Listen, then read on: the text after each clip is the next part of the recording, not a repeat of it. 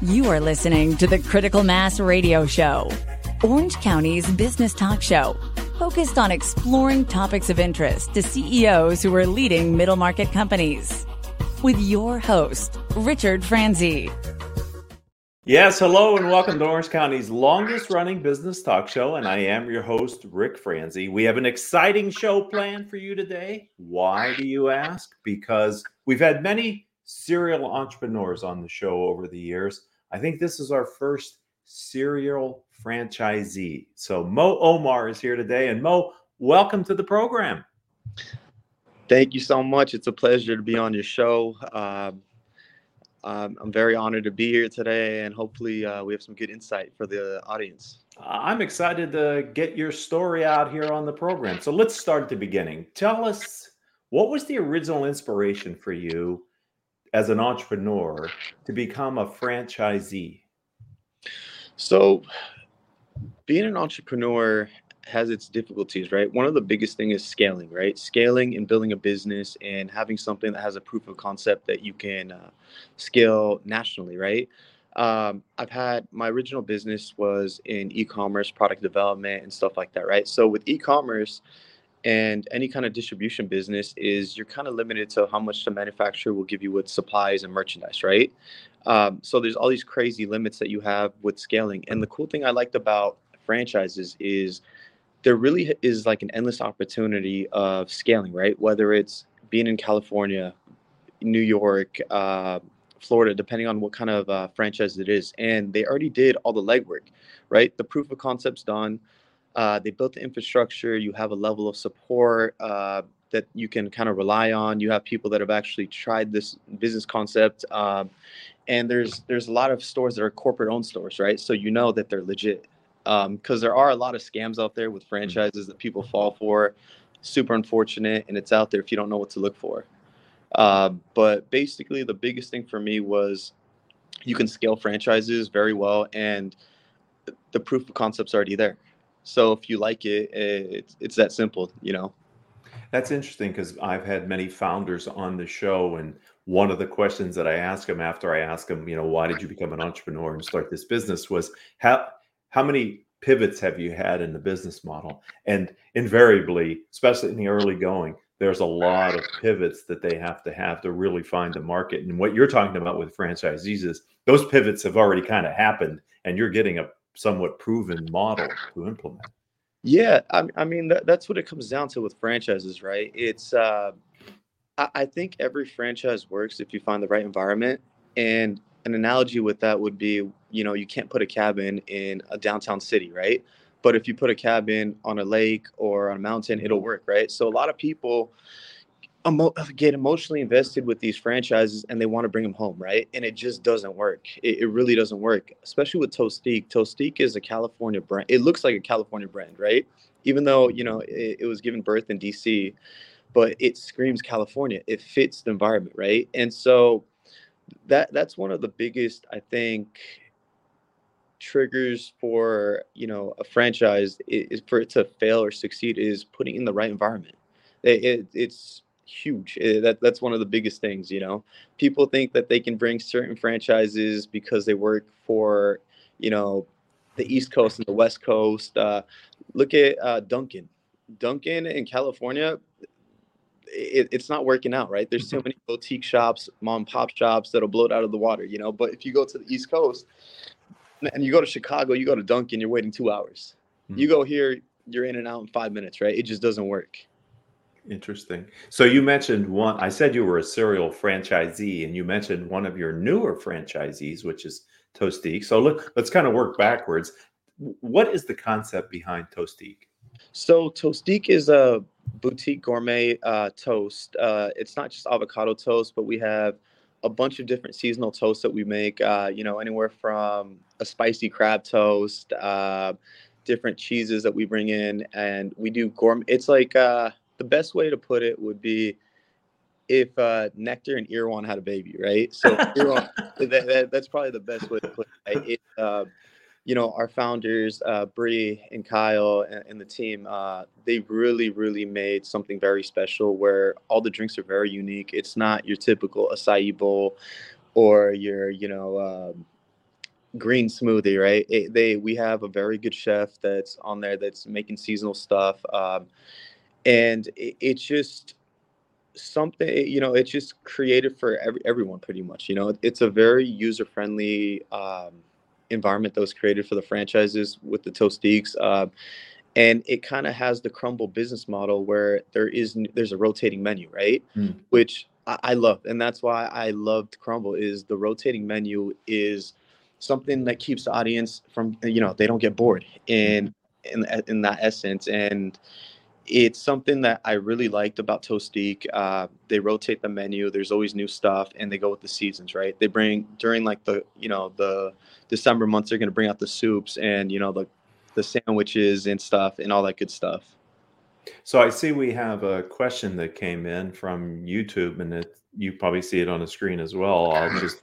I'll read it for the radio audience. What are the primary obstacles or complexities franchisors face when scouting and securing optimal locations for their franchise outlets, especially in competitive real estate markets?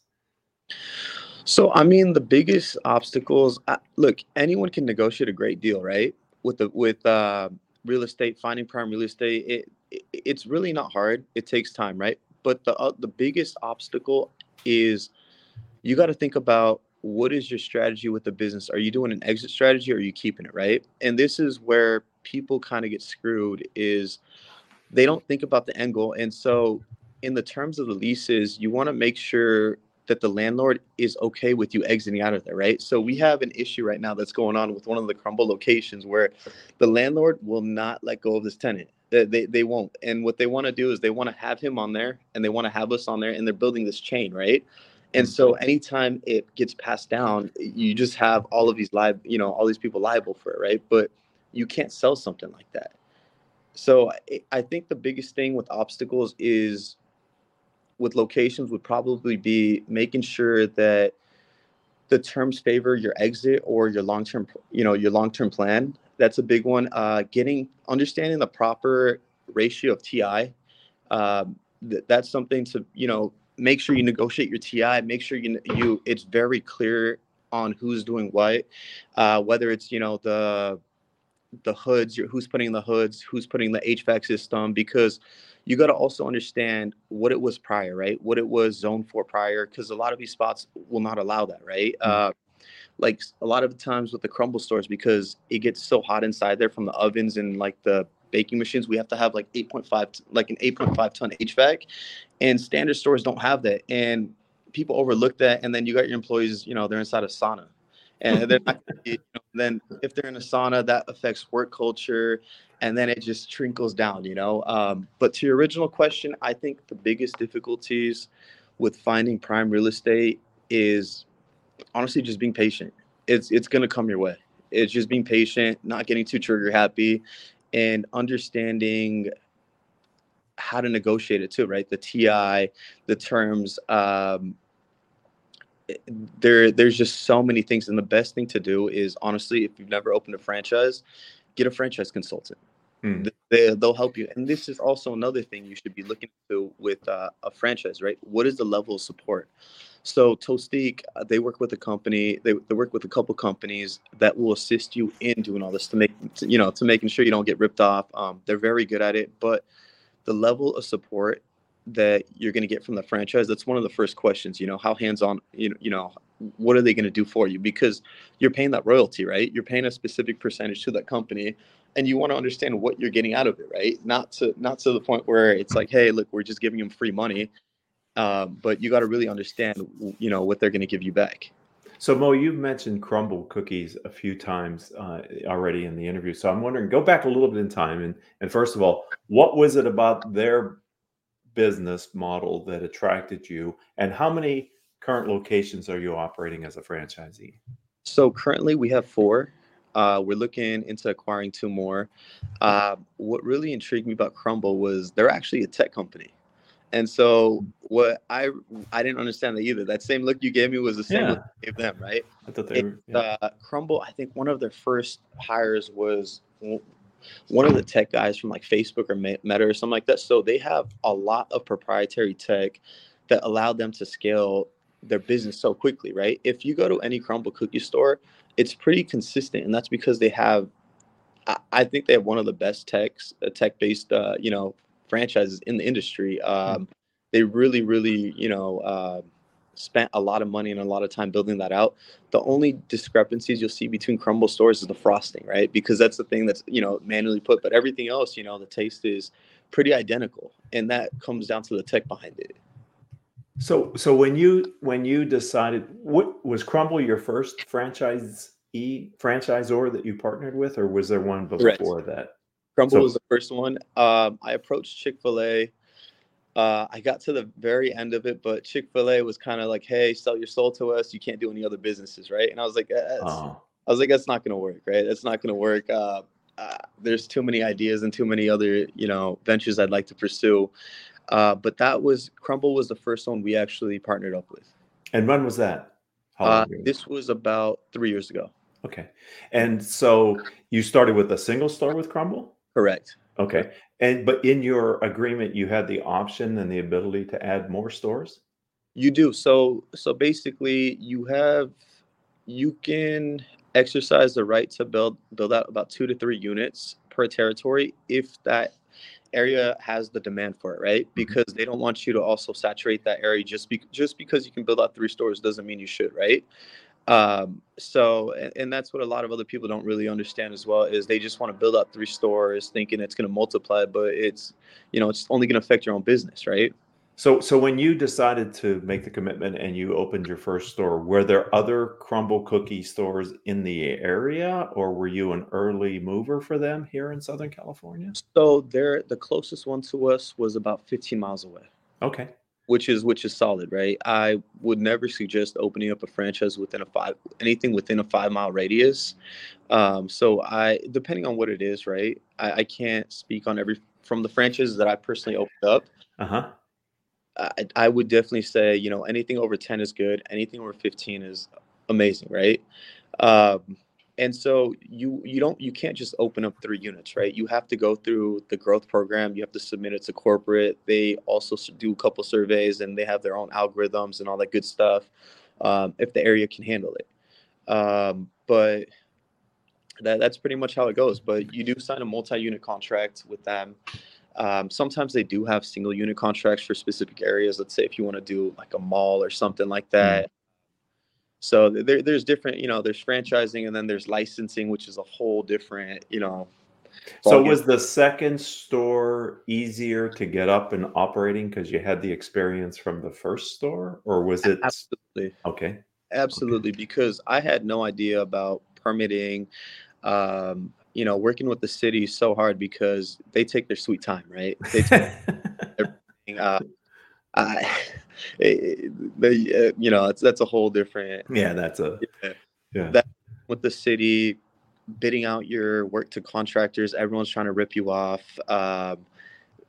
There's that working with vendors, and we actually were opening up, right before COVID started, right? With COVID, so there was a shortage of supplies here. There, it was like going through a war. And you must then also have to train your staff, right, and deliver the quality. Now you have multiple locations. How much of a challenge has that been for you as you've scaled to more than one Crumbl store? So the issue is usually with the first franchise, within the first 6 months, there's a high turnover rate with your employees until you get that one crew, right? You get your crew that you can depend on, build up, right? That's one of the most expensive things with anyone getting into the franchise industries is training, right? Training your initial staff, because everyone works for a week or two, then they quit. That costs a lot, but it takes about 3 to 6 months to find that, that flagship crew. And then you build off of that. After that, it gets a lot easier because they have friends that they want to bring in and pre-vet them for you. They vouch for them.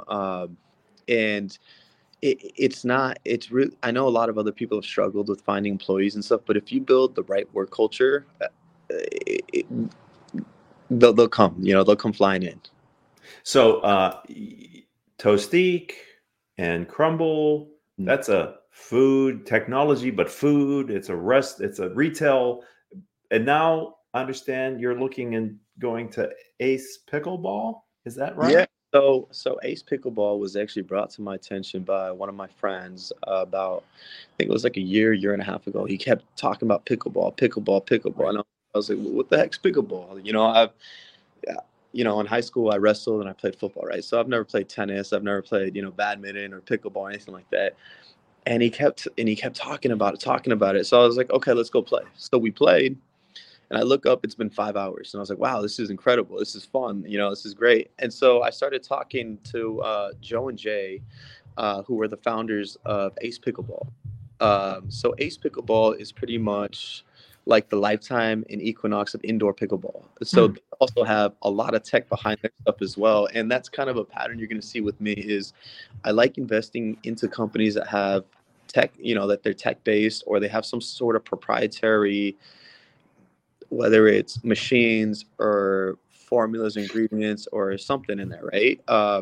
Ace Pickleball has, AI technology inside of there. It watches you, you can watch people playing live, friends and family across the country at any of the facilities.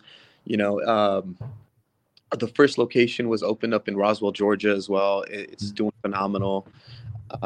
And they're another big thing, those companies, the level of support you got from their team and it's been insane. It's like being a part of a family over there. So what's the plan for your opening of your franchise of Ace Pickleball? How's that going? So it's going well. So I have the Newport Beach and Irvine territories. We're just waiting for the right commercial deal to kind of fall into place, and it's actually working in our favor as we see these big box retailers going out. They're the perfect Hmm. to convert, right? You see the what is it the we were just there, the Bed Bath and Beyonds, Yes. and Yes. stuff that are all going under. We're like, wow, this is beautiful. It's already beautifully done. We just got to put a couple quartz in there, and we're good, right? So it's happening. We're seeing this. We're seeing this like decline in our favor for commercial real estate. So we're just waiting for the right time. And the cool thing about Ace is I actually invested in the company itself during its startup, and then I also believed in the company so much where we're going to open up our own franchises. Hmm. And pickleball is pretty popular in Orange County, isn't it? I mean, it is. It I has legs. I think it's the fastest growing sport in America right now. I think it was in North America right now. Uh-huh. And Demographics favor it too because, it's just user friendly. It just you could be 5 years old or you can be 80 years old, right? Because it just depends on your style of play, right? Do you want to play uh-huh. aggressively or do you want to play lazy, right? It's just such a user friendly sport for everybody, and it's fun. It's simple. It's fun. But it can get intricate on the higher levels. Don't get me wrong. Right. It's easy to learn, but hard to master, Exactly. is what Exactly. I've heard. So, have we covered all your current franchise ventures? Yep. Yep. Yep. Okay. Yep. So let's turn our attention for the last couple minutes that we have with you. What's the best piece of business advice you've ever received that you would like to share with our audience? I think one of the best pieces of advice is that one of my mentors told me was the three yeses, right? Any decision you make has to hit these three criteria. Well, for us personally, Okay. one, it has to benefit you, the consumer, and the business. If it hits all three of those, you should probably move with it. But even if it's missing one of those, it's gonna probably bite you in the butt in the long run. Hmm. That's one of my favorite things that I was taught. So every time I make a decision, I base it off of that, right? It has to benefit everybody, and if it does, I don't see why it shouldn't work out. So do you have an appetite for becoming a franchisee of even other brands, or is three the magic number? Absolutely. So what we're learning now in the franchise industry is a lot of people are overwhelmed, right? They're getting into things that they don't understand. So I'd like to eventually make a firm that takes over franchises that are going through some sort of hardship Hmm. and kind of reflipping them and reinventing them. Is there anyone like that today in the space? Uh, there are a couple companies. There are Okay. companies out there, but no one that's specifically doing that, going after franchises that are going through some sort of hardship. They're more of like, hey, let's go expand and like buy out. Let's say someone that owns like 14 to 18 different franchises, like they'll just buy them out. So But when you have a demonstrated success of being a Crumbl franchisee and a Toastique franchisee and eventually the pickleball franchisee, does that make you then desired by other franchisors to be in their fold as well? I mean, are people coming to you with offers? absolutely, almost on a daily basis, I'm Wow. getting emails and calls where people are like, "Hey, we'll give you 25% equity, flip this around," all the time, right? And it's just once you have a basic formula that you could kind of scale, and it works out, right? And people love numbers, right? And they've seen our numbers, they've seen our track history, and yeah, that's pretty much how it's gone. So if someone would like to learn more about you, uh, learn about Toastique, which is a new concept here in Orange County, or Crumbl, which has high brand equity, and then when you're ready to launch the pickleball, how should they follow you, Mo? Where should they go? They can follow me on Instagram, and I'll put my handle on there. It's OMARMHMM, Omar. Uh-huh. On there. And so I'm fast at responding on social media. Anyone that needs help with anything, feel free to reach out. If someone wants to come by and check out any of the franchises, I'm an open book as long as corporate says it's okay. Mm-hmm. Yeah, that's it. Well, I really appreciate you taking the time. I know you're very busy, but to be here for our guest on Critical Mass Business Talk Show today, thank you, Omar. Thank you so much for having me today. It was an honor. You're welcome. And I'd like to thank the audience who's just been a part of Orange County's longest running business talk show.